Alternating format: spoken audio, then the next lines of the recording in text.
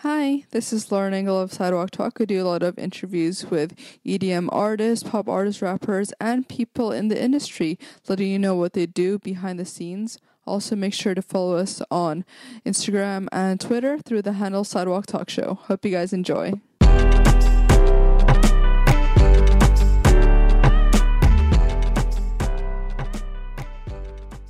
Hi, today I'm here with Dan of Gladiator. What's up? Gladiator. Like that movie with Russell Crowe. Yeah, that's actually how you came up with the name, right, with your friend? It is, yeah. We were a little stony baloney sitting around the couch after a summer of, I think it was like right when we got done with senior year. And we were just sitting around eating snacks, being stony baloney, and we were watching the movie Gladiator, and our friend David was like, yo, I got a crazy idea, man. We're doing this music stuff. Let's just be 3 people from the movie Gladiator. We'll call ourselves Gladiator. And we were like, David, that's a great idea, dude. I love it. And then, 10 years later, here we are. Oh my god. Yeah, it was fun. So you were born in LA, right? Technically, I was born on the East Coast. I was born in Stamford, Connecticut, but I moved to LA when I was 1. So I don't really have a memory of that time on the East Coast. But I have roots there. My extended family's on the East Coast. But I've been in LA as long as I can remember. Yeah. So I've been in the Hollywood area since I was literally 1 year old. So, no, I'm not an original seed from the ground of Los Angeles, but I'm here for a long time. Yeah. Mm-hmm. What made your parents move out here? Actually, it was my dad. My dad used to write television. He was a writer on a show called Dinosaurs back in the day. It was a show with like animatronic dinosaurs and the family and the baby with like the pans, like not the mama, and like smacks the dad. So that's what brought us out to Los Angeles, and it also inspired my huge fear of dinosaurs when I was a child. Oh my god. Was he doing some of that stuff since like Connecticut? Kind of. I mean, he always wanted to be a writer. He loved writing and was writing, just silly bits. He actually, his first job as a writer, there was like a Chuck E. Cheese in Connecticut, and him and his writing partner, they were like, we want to write these bits for these like animals and stuff like that. They're gonna make jokes in the store, and he's like, all right. So when we go in, we're gonna tell them we want $5,000 for all 5 bits, and we're not gonna ask for a penny less. And the guy's like, and his partner's like, okay, cool. So they go into the guy. The boss is reading the scripts, and they're sitting there, and he's like, all right, I like these scripts. How much do you want? My dad says, 5,000. Yeah. And the boss guy goes, each? Like for each script? And my dad says, sure. Yes. The guy goes, all right, let's drive a tough bargain, but I'm down. And so my dad came out making 5 times more than he did, and he thought maybe this writing thing might work out. Oh my god, that's so cool. How about your mom? My mom has always been a freelance writer. She was working for like People magazine for a little while and doing interviews and talking to different kinds of people, hence the magazine. Yeah. But not in Connecticut. She was working for a couple newspapers and stuff, but when she came to LA, that's when she really started getting into reporting and journalism and stuff like that. Oh, okay. She was actually at the O.J. Simpson trial, like way back in the day. What? Yeah, I know, right? Did she tell you much about it? She was just kind of there. She was like in the courtroom. She wasn't like interviewing OJ or anything like that. She was just like reporting on the situation for people. So to her, she was like, it was boring as hell. I was in fucking jury duty all day, basically. Oh my gosh. Yeah, but in retrospect, pretty crazy time. Yeah. How do you describe yourself back then growing up? I don't know, kind of a shit little kid.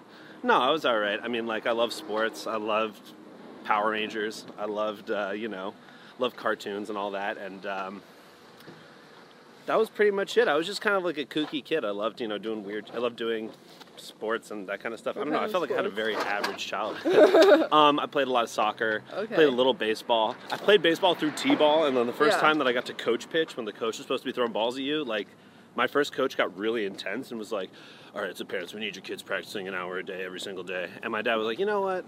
He's still kind of a kid. I don't know if he's really rooting for that yet. And I was like, maybe this is the end of baseball for me. Were you kind of competitive, though? Kind of, yeah. I think what I really liked about it was working together. Like, teamwork was a big aspect of it that I really like. I don't know if it was about me necessarily being the best that I could be, but working as a team to make something happen. That's what I always really liked. Were you into school, though? Was I into school? Like, was I into academics and shit like that? No. Kind of not really. I mean, I did fine.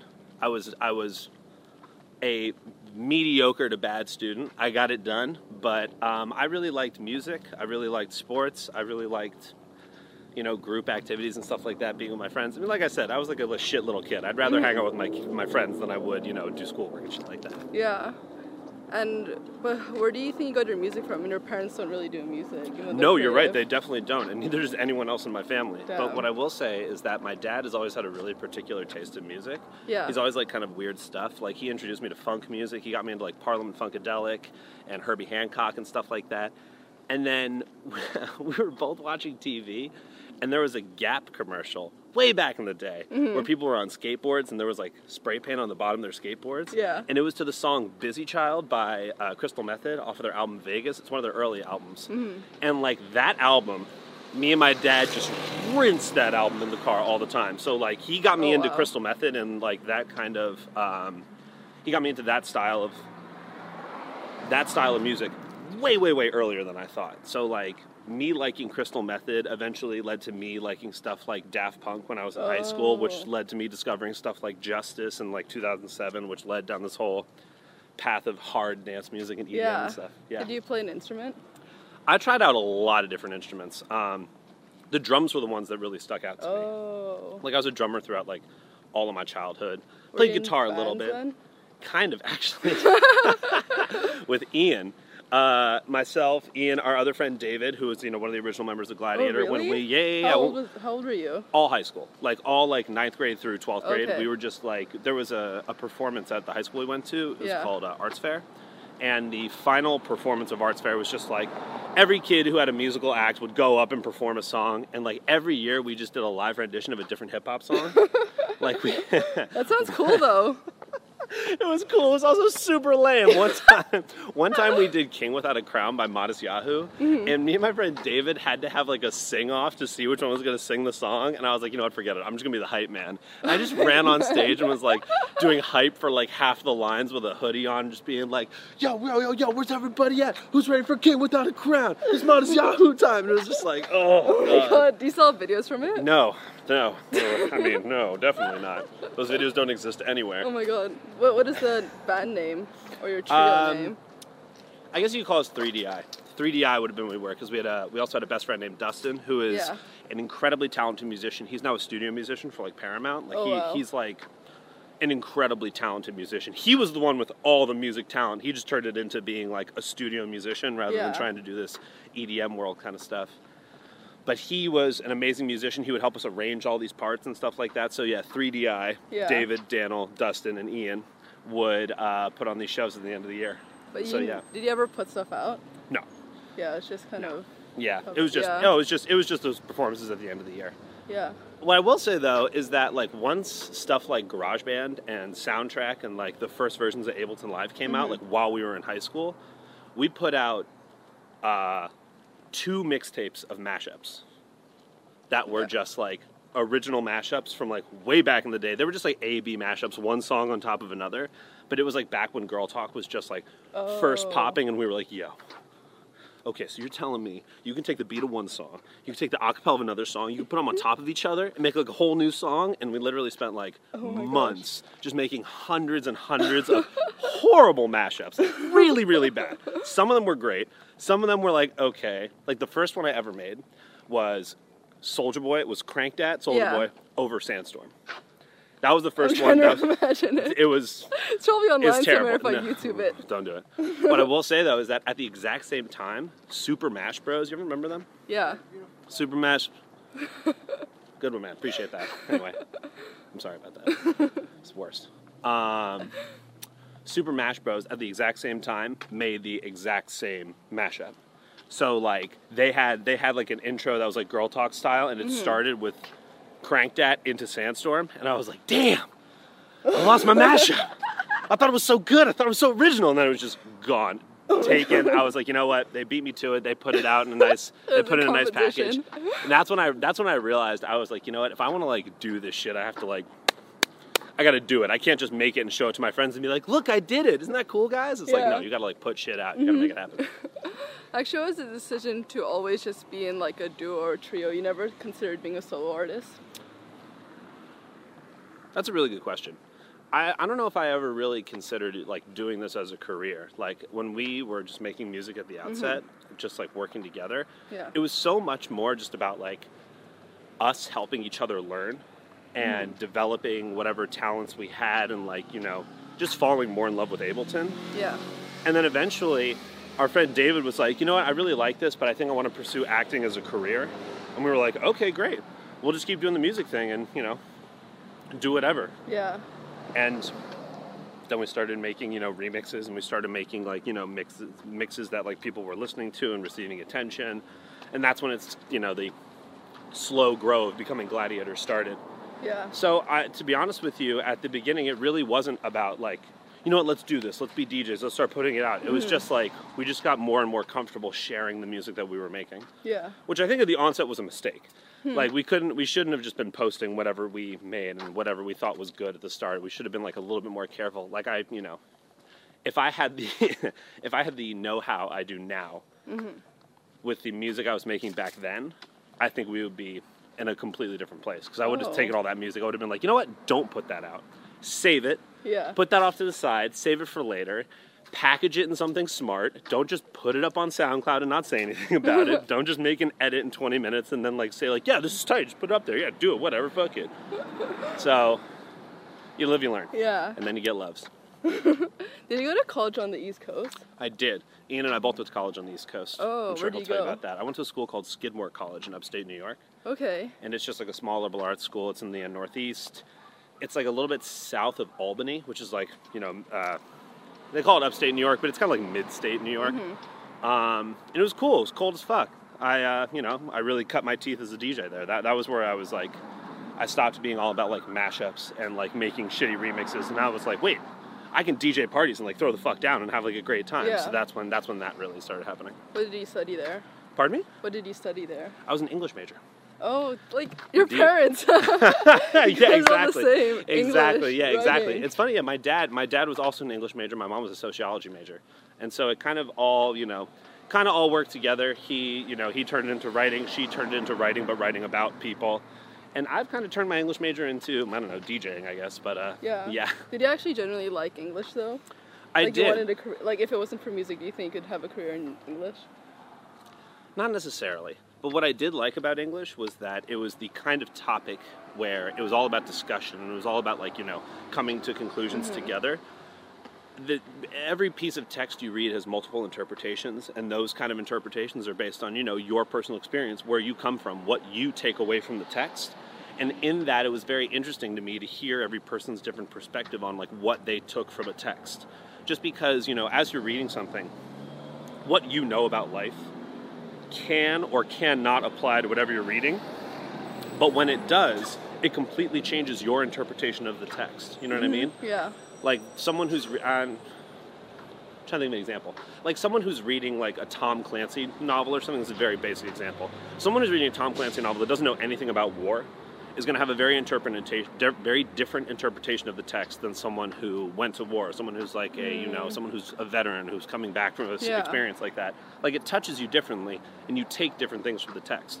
So that part of English always really enticed me and was just like fun to have in class and fun to talk to people about. Yeah. What are your favorite books or authors then?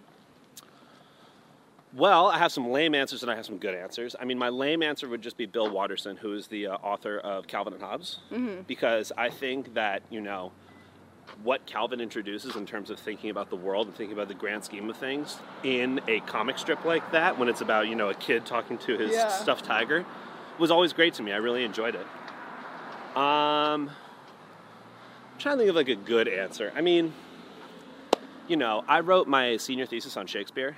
And Shakespeare is just an incredibly interesting author in that no one really knows who he actually is. There's not a lot of recorded data on the actual person of Shakespeare, blah, blah, blah, other than his works, or their works, rather.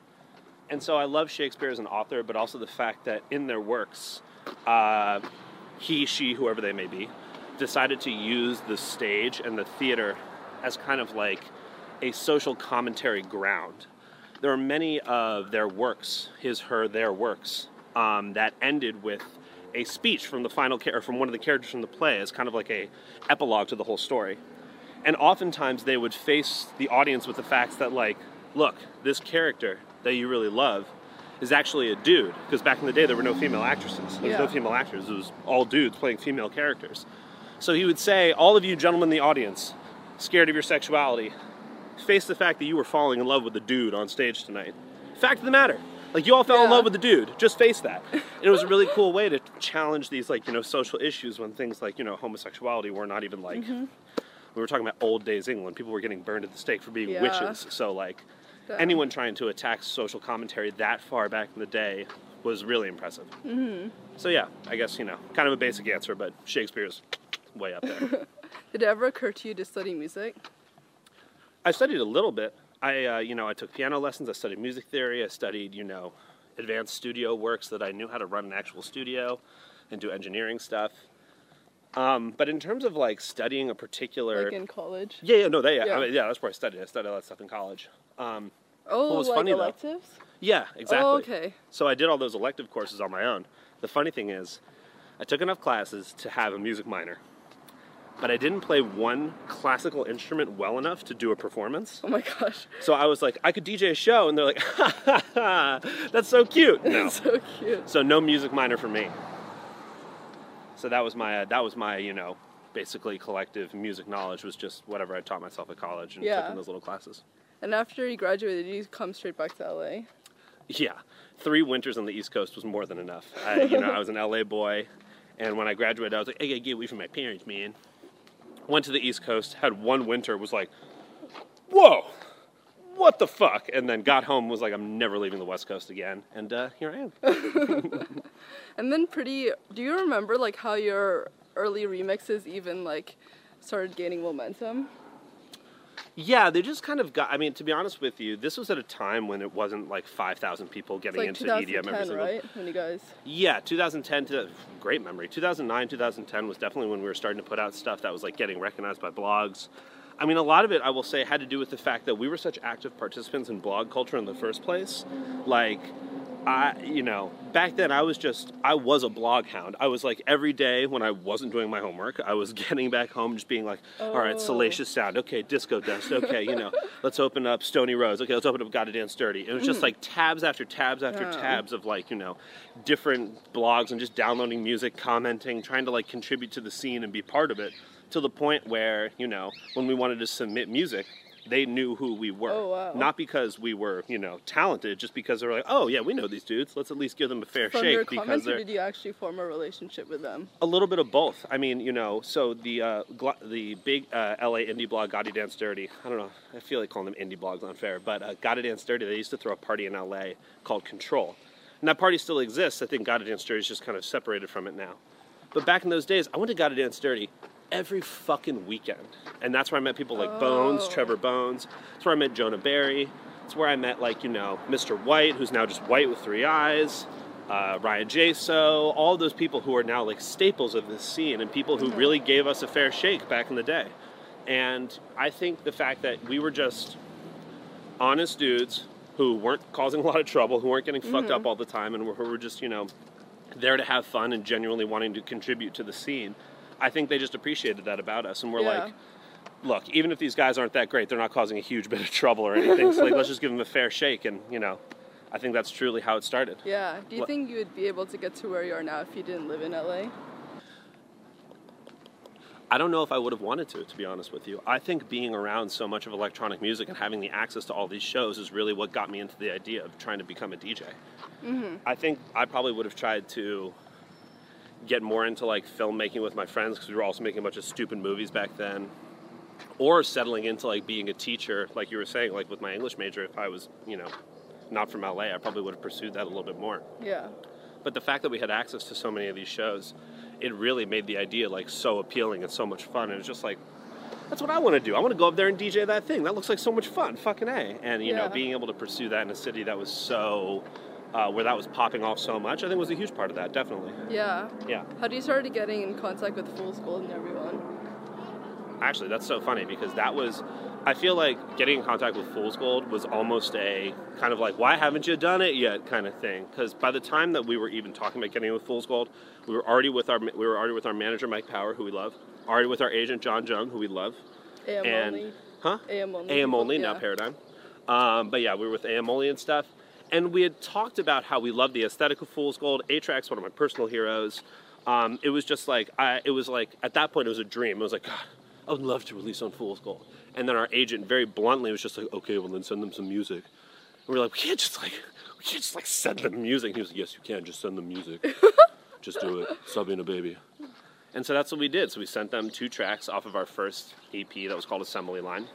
Do you remember what year that was?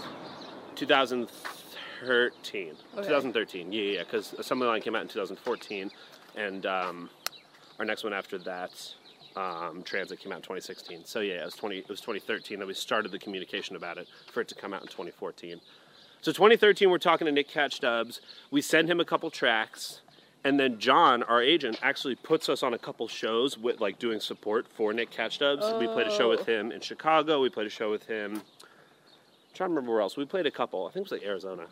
Either way, we played a couple shows with Nick Catch-Dubs and got to talk to him more, bro down a little bit, and realize that like he's pretty chill. He realizes we're a little chill, so we all get kind of like, like, oh hey, like we buds now, like what's good? And then he listens to the tracks. He's like, these are really cool. Let's start putting something together. And then we committed mistake number 2, which was we didn't have an EP yet. We didn't have anything done. Oh. We had the 2 tracks, so we were like, oh my god, wait, he likes the 2 songs. Oh my god, what are we gonna do? Oh my god, we're gonna make more songs. And so we had a bunch in the bank, but then we had to pare down whatever was there to a 5-track EP, which is what we gave them. And that whole process took us a little while. Finishing, paring down tracks, all that point. Like, we started the conversation in 2013. We could have ended the conversation in 2013 if everything was done. If we had stuff like the album art already decided, if we had all the tracks done, if we had everything mastered, blah, blah, blah. But, like, we were just young and stupid, and we just didn't have it ready yet. So we just basically scrambled for the next, like, 3-4 months, just like making music, finding our best tracks. We probably axed like 6 or 7 tracks that we were going to put on that EP in that time, just because we were like, no, man. It's our first release with Fool's Gold. It's got to be sick. This has got to be the best thing we've ever done. It's got to be dope. And I think it was for the time. I think when we put those 5 tracks out, they were definitely 5 of our best songs that we had ever made at that point, for sure. What about Ian's personality? Did you realize that you wanted to be in a duo with him? I mean, Ian is like the style king. Like, he is someone that I've always looked to for what's cool, what's hip. He is so in tune with, the world around him and what is cool, that I'm always defaulting to him in certain scenarios where, I accept the fact that I'm a pretty nerdy dude. I got a particular lane of things that interest me, and sometimes those things are not what's super popular to the rest of the world, and sometimes he can be like, Daniel, if you were to put this energy into making hip-hop beats, you could make something out of it. And I'd be like, no, man, I like nu metal. I only want to listen to, like, Mars Volta and Tool all day. Like, that's all I want to do, man. Can we make that music? He'd be like, Daniel, no. Let's not do that. I was like, all right, maybe you have the right idea here. So Ian and he's my best friend. I love that guy to death. We've been friends since we were 13 years old. Crazy. And so, just the fact that we've been friends for so long, that we work well together, that, he has such a good eye and a good ear into what is hot and what is cool and what's going to be cool. I almost trust him inherently. How do you think you've grown as a person since when you started? I mean, shit, man. The game will force you to grow. The game will teach you so much so quickly. I think I'm definitely a lot more cautious with my optimism. I'm a lot more careful with my words. I'm a lot more careful with who I talk to and who I consider close relationships with, which I'm not like super proud of, but it's just the fact that, so often you can think you get into a close relationship with somebody, or you think you're so close to like an awesome goal, and then it's just like, oh, nope, it's gone. Somebody changes their mind. Oh, well, it's over.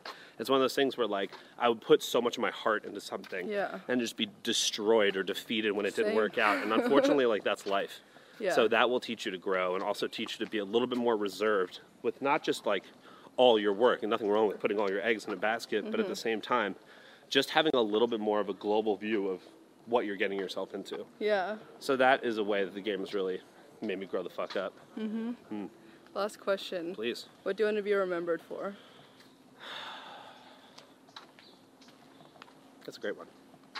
Being honest. Being honest and being nice. Because I feel like so much of the, if it's not the Muscle remix, it's just that being nice, being honest, and being good people is always a better path than stepping on anyone, than being rude, than using your power against somebody.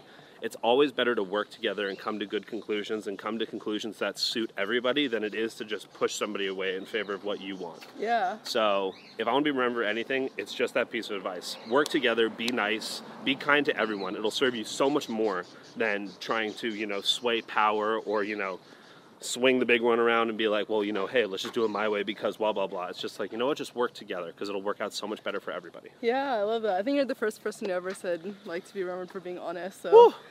I'll take that. Oh, that was amazing. Thank you so much. Oh my God, thank you. It was awesome. Thank you so much. That's great. Hi, guys. Hi, this is Lauren Engel of Sidewalk Talk. I'm here with Ian of Gladiator. So you were born in LA, or? Yep. Born and raised. Lived here my entire life. All my family is here. Me and Dan went to high school together, so that's how I know Dan. Yeah. And this is home for me. Your parents were born here as well, or? Yeah, they were. Where in LA?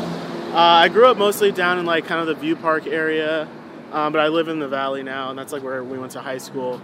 So kind of all over, and my grandparents live down in the View Park area, so I go see them a lot. So kind of all over the city. What is it kind of like seeing LA grow? I think when you're growing up, electronic music wasn't even that popular, right? No, not really. I mean, my exposure to electronic music happened when I was in college, actually. And I went to college in Connecticut. So when I came back, during summer breaks and stuff, it was when electronic music was really starting to take off. When, Crookers was really popping. And Jack Beats, they're still around, but that was when Jack Beats was really going, and stuff like that. The Day and Night Kid Cudi remix that Crookers did had just come out, and so that was my first real foray. And I was like, "What is this? This is cool. I like this," because I'm a hip hop head. That's what I grew up listening to. Oh, so I guess hip hop and more indie bands were more popular in LA back then. Yeah, for sure. Right. But, we got a duck down here. But, so electronic music started popping off, and we went to EDC, I think 2010, the last one that was here in LA. And that was when I really saw, how big electronic music could be. And so that's what really made me want to get into it, because I had been DJing before that, but I was just DJing hip-hop and top 40 stuff. It's been crazy to see how LA's kind of become the hub for the electronic music scene and how it's just grown and gotten huge over the years. So I remember we would go to Avalon every Friday for Control, back then, and that was the kind of the only place you could go see electronic music here. And it's crazy now. There's 1 million clubs and festivals and stuff. It's everywhere. Yeah. It's on the radio now. It's crazy. So you grew up listening to more hip hop stuff? Mm-hmm. Do you remember who showed you hip hop initially? My mom, for sure. Oh. Because when I was little, I'd be riding in the car with her, and she'd be listening to Tribe or the Fugees. Damn. And a lot of R&B stuff too, Erykah Badu and stuff like that. So I feel that's where I got a lot of my early music education from, is from my mom, for sure. Yeah. What does she do? She works at Disney, actually. What? Yeah. So. Doing what? She works at Disney Channel, doing talent relations and stuff with the kids on the TV shows. Oh, that's cool. For years? Yeah, she's been there for 13 or 14 years, I want to say. Damn, that's cool. For a long time, yeah, it's cool. She really likes it, and then I get to go to Disneyland for free, so it works out for everybody. Yeah. How about your dad? My dad lives up in Seattle. I don't have as great of a relationship with my dad because my parents got divorced when I was really young. He lives up in Seattle with his wife. He's remarried. I don't really talk to him that often, to be honest. Yeah. Was their divorce really difficult for you when you were young? I was so little when it happened, to be honest. I've only really known just being with my mom. Mm-hmm. But in more recent years, as I've gotten older, my dad has reached out and tried to foster a relationship, and I'm kind of open to it. We're figuring it out, but it's just, to be perfectly honest, just kind of awkward. You know what I mean? Yeah. But at the same time, I don't want to be petty or bitter about it, because I just don't have time for that. Yeah. And it's just a waste of energy. So, we're working on it. We're working on it. How did you describe yourself back then, growing up?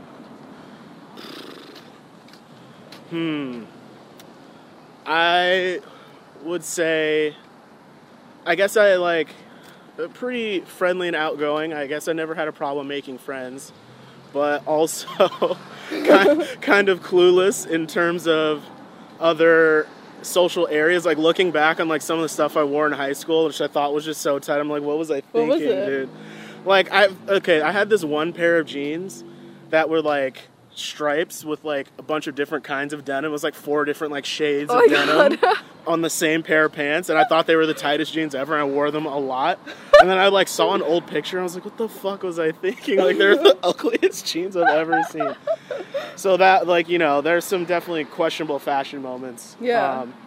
But I mean, I think everybody does that, you know, when you're growing up. You think it looks great, and then you go back and you're like, wow, what was I thinking? But, you know, you live and you learn, and I think I'm doing a little bit better job now, so, you know, I think it worked out.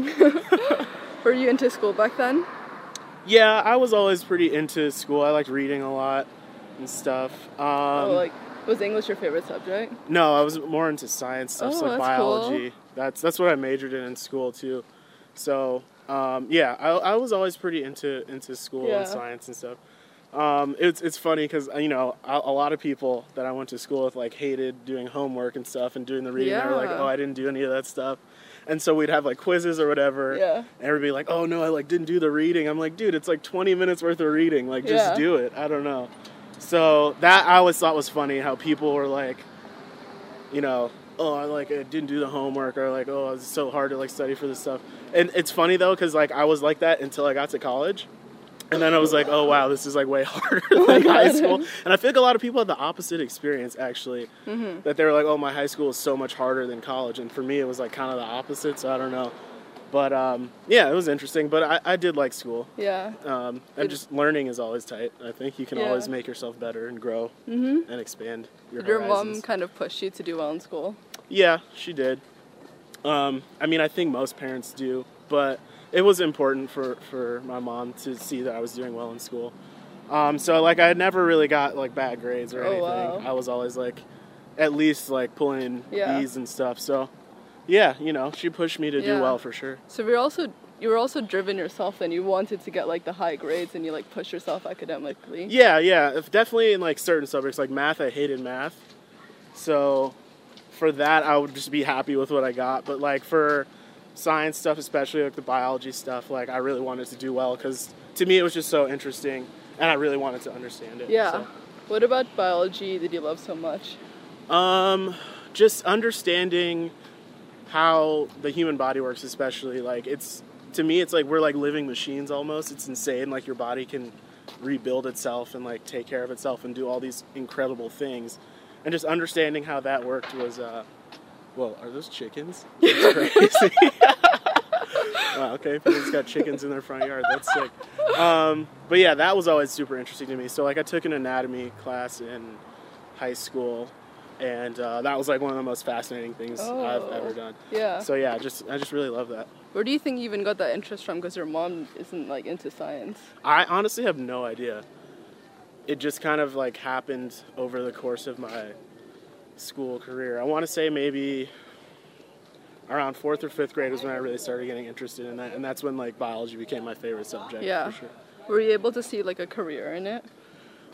Maybe. Like I said, I majored in biology, but then, you know, we started doing music, so that kind of fell by the wayside, which I'm sure my mom is stoked about. But so you never even like looked into like what you could do as a job if you did like study biology? Honestly, not really, because we started doing this music stuff, but I mean, I still have it, you know, and it's definitely something I think about. Maybe like later in life I might pursue something in that field. Yeah, you never know. We'll see what happens. Why did you decide to go to school on the East Coast? I had never left California before, really, and so I wanted to experience something different. Yeah. I had like never, you know, been to New York or Boston or anything like that, and you know, once I went to college in Connecticut, I had the opportunity to go visit those places. Wanted to see snow and just experience something different, and wanted to just get away from California, just put myself in a place I'd never been. So yeah, it was a dope experience. I met a lot of lifelong friends there. Had my first real winter, which was a interesting experience. Yeah. But it was cool, you know, and I feel like it made me a better person and just opened up my horizons, and it's just all about experiencing new things. Yeah. Did you take any like electives or like minors in music? Because I know Dan did. I took a music theory class, and that was about it. And it was tough because I don't really have any like formal music training, but I just wanted to give myself at least like a basic understanding, so that's why I took that class. Yeah. But that was pretty much it. Yeah. Everything else just like science classes. Did you do instruments back then? I took some guitar lessons when I was younger and in high school. For me, just like practicing and sticking with it was tough. So, yeah, I mean, if I had stuck with it, I'd probably be pretty nasty at guitar by now. But I didn't have the dedication. Was music a big part of your life when you were in college? Did it start to like creep up onto you that you like definitely. really love? Because, like I said, I started DJing and stuff at the end of high school. It started with me just doing like. We had a little radio station on our campus, so like during lunch I would make mixes to play. And then I would do like the school dances and stuff. And so that parlayed. Yeah. And you know, like me and Dan we were making mashups and stuff together. So that's when I really started getting into DJing and making music and stuff. And when we went to college, I was like, okay, well, I want to DJ parties on campus because nobody's really doing that. So that's how I got into it. Yeah. Were you kind of known on campus for like being the DJs then? Yeah. Yeah. So you would just like walk around, and people were like knew who you were, or like they just knew that you did. The school I went to was pretty small. Yeah. It was only like I think like 3,000 people, undergrad. So it's a small school. But I mean, I was definitely the guy who was like DJing all the parties and stuff. But it's funny, like as I got older, like by my senior year, there were a million DJs. Oh. But when I first started, like me and my roommate were the only ones. So. Yeah. Yeah. Like paved the road. Exactly. We like literally did. Yeah. What was the turning point that you realized that you wanted to, I guess, like do your own, like produce your own stuff, or even like remix other than like DJing? Yeah. So, like I said, we started out making mashups and stuff, and that's what led us into DJing. But then once we started DJing, I was like, oh, like, let's try remixing something or like putting our own beat behind this acapella that we found, you know, instead of just putting it on top of another song. So we started making remixes. And then, like I said, electronic music really started to blow up around that time as well. So we were just like, let's start remixing stuff. We like downloaded Reason and we're just making remixes and started throwing them up on SoundCloud. And we were doing that for like a year or two while we were still in school. And then I want to say maybe 2010, when Moombahton started coming up, we first heard that and we're like, what is this? Like, this is insane. So we started making like Moombahton edits of a bunch of songs or remixes. And then we started putting those up on SoundCloud. And that's when we started to gain a little bit of, you know, traction. Yeah. And that's kind of where everything started for us. What was the SoundCloud scene like back in like 2009, 2010? It was the Wild West. You could literally just put up anything you wanted. It didn't matter. Stuff like almost never got taken down. It's like not nearly as like organized and professional as it is now. Because back then that was really like, you know, there was no Spotify, there was no Apple Music. Yeah. People weren't like selling their music on iTunes or anything like that yet. So that was kind of really the only place you could do it, and that's where a lot of people got their start. And people are still getting their start now. You see what's happening with rappers and stuff like, you know, like Lil Yachty or 21 Savage, even they all started on SoundCloud. So it was crazy back then because, you know, now if you want to put out a song, you have to have the marketing plan and the release date and the schedule, and we're like, oh, we got to drop the visual first, and then it's going to come on this day, and then we got to make sure it's all linked up with all, you know, our different profiles and accounts. But back then it's you just throw it up on SoundCloud and whatever happens, you know? Yeah. Were you able to like start establishing relationships off SoundCloud back then? Like were people like reaching out, like, you know how there's lots of friends from SoundCloud?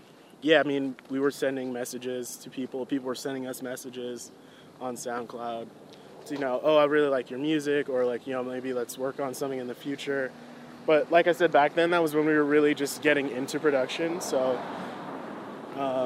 our skills were a little shakier at the time. But we definitely got in touch with a lot of people that way. But I think Twitter was even better for that, for sure. Do you remember who were the early people that you connected with? Loudpack, for sure. Early people back in the day. I mean, a lot of the Movement Zone people, so like, et cetera, for sure. Valentino, we've known for years. We've known Valentino for a long time. And then, you know, Chad from Brownies and Lemonade is like one of our best friends. So. Oh, that must have been the very early beginnings of Brownies then. Oh, Brownies wasn't even a thing back then. Oh, so it was just like him. Yeah, I mean, he's been a DJ for years. Yeah. So, I'm trying to think who else. I mean, Floss, we got in touch with them pretty early on. Yeah, he was also early on SoundCloud, Yeah, so that was big for us. That was like one of the first like big artists that really started to like, you know, pay attention to us and listen to our music. So I think they put GameCube Nintendo in the first band mix. Mm-hmm. And that was like the first time anybody had like played one of our songs. So that was a big moment for us for sure. Yeah. And were you doing, like after you graduated, you came back here. Yep. Were you working other jobs like doing music on the side or? Oh yeah, for sure. I was just doing random part-time jobs. Yeah. And we were just making music on the side. Do you remember what those jobs were? One of them, I worked at like a post-production company, just like doing random shit like in the back room. And then I worked at Radio Disney actually for a while. That's cool. It wasn't anything tight. I was literally answering the phones, like talking to little kids, or just like sitting at a computer putting in the song requests, like, oh yeah, 17,000 people want to hear Miley Cyrus again. Like, you know? Again. Yeah.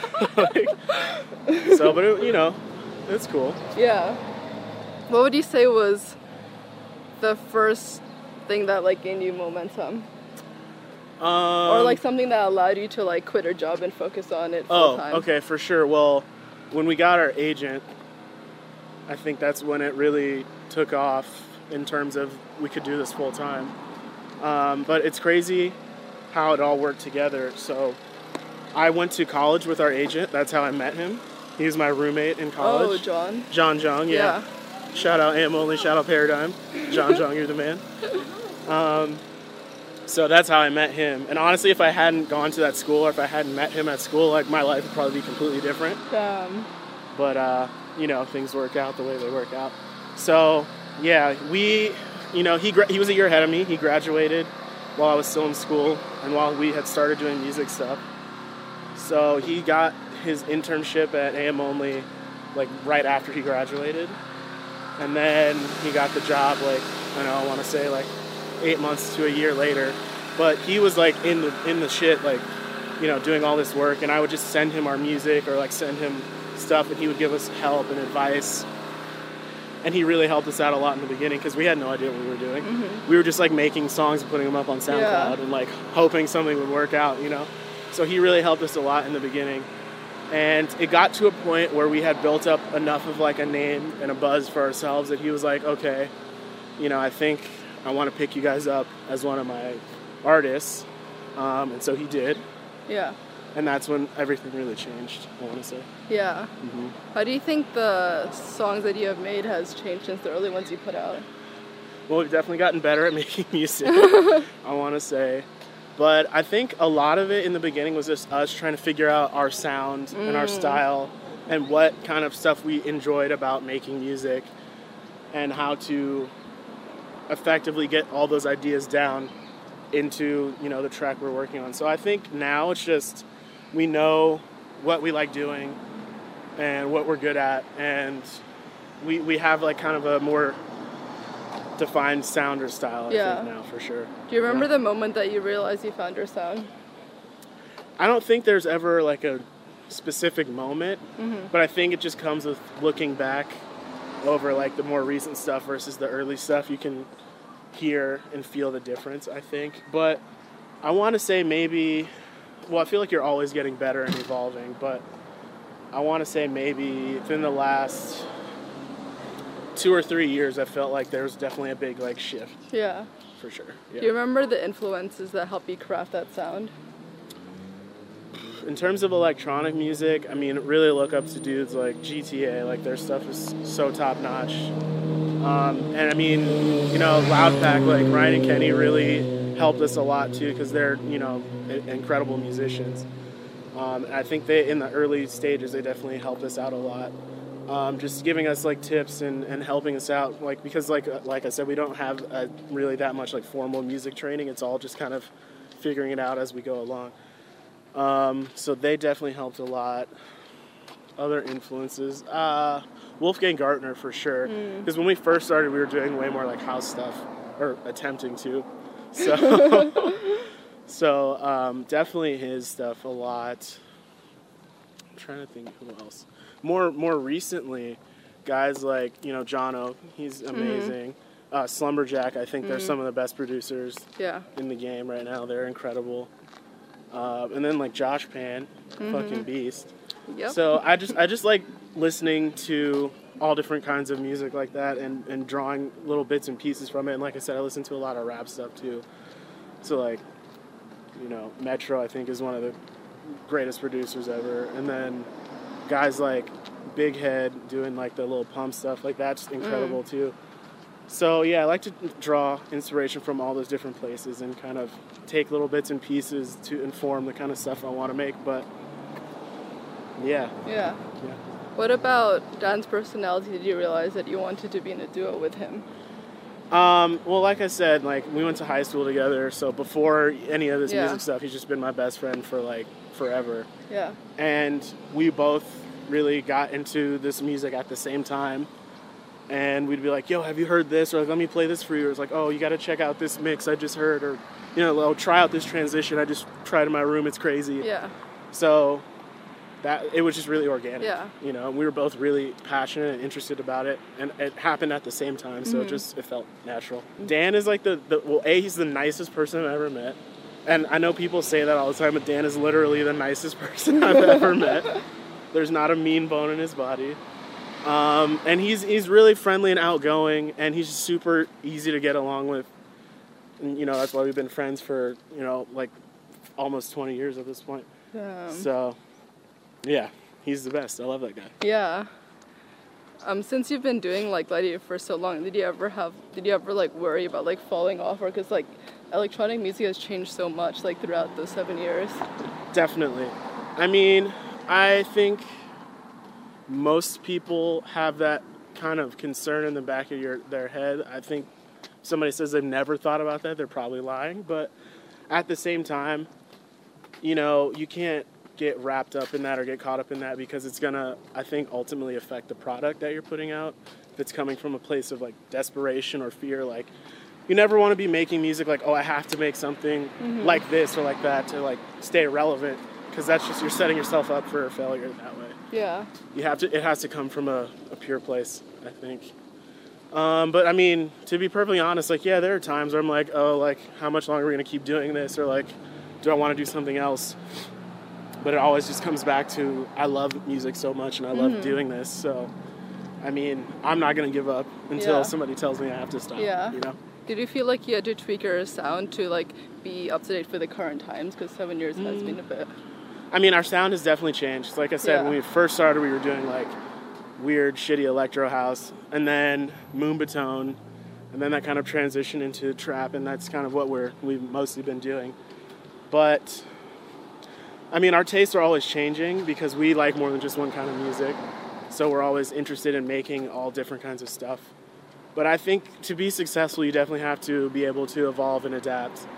And, you know, while retaining your core ideology, apply it to maybe what's new or what's fresh, or find your own way to make something new or fresh. You know what I mean? Yeah. What would you say have been the biggest challenges for Gladiator?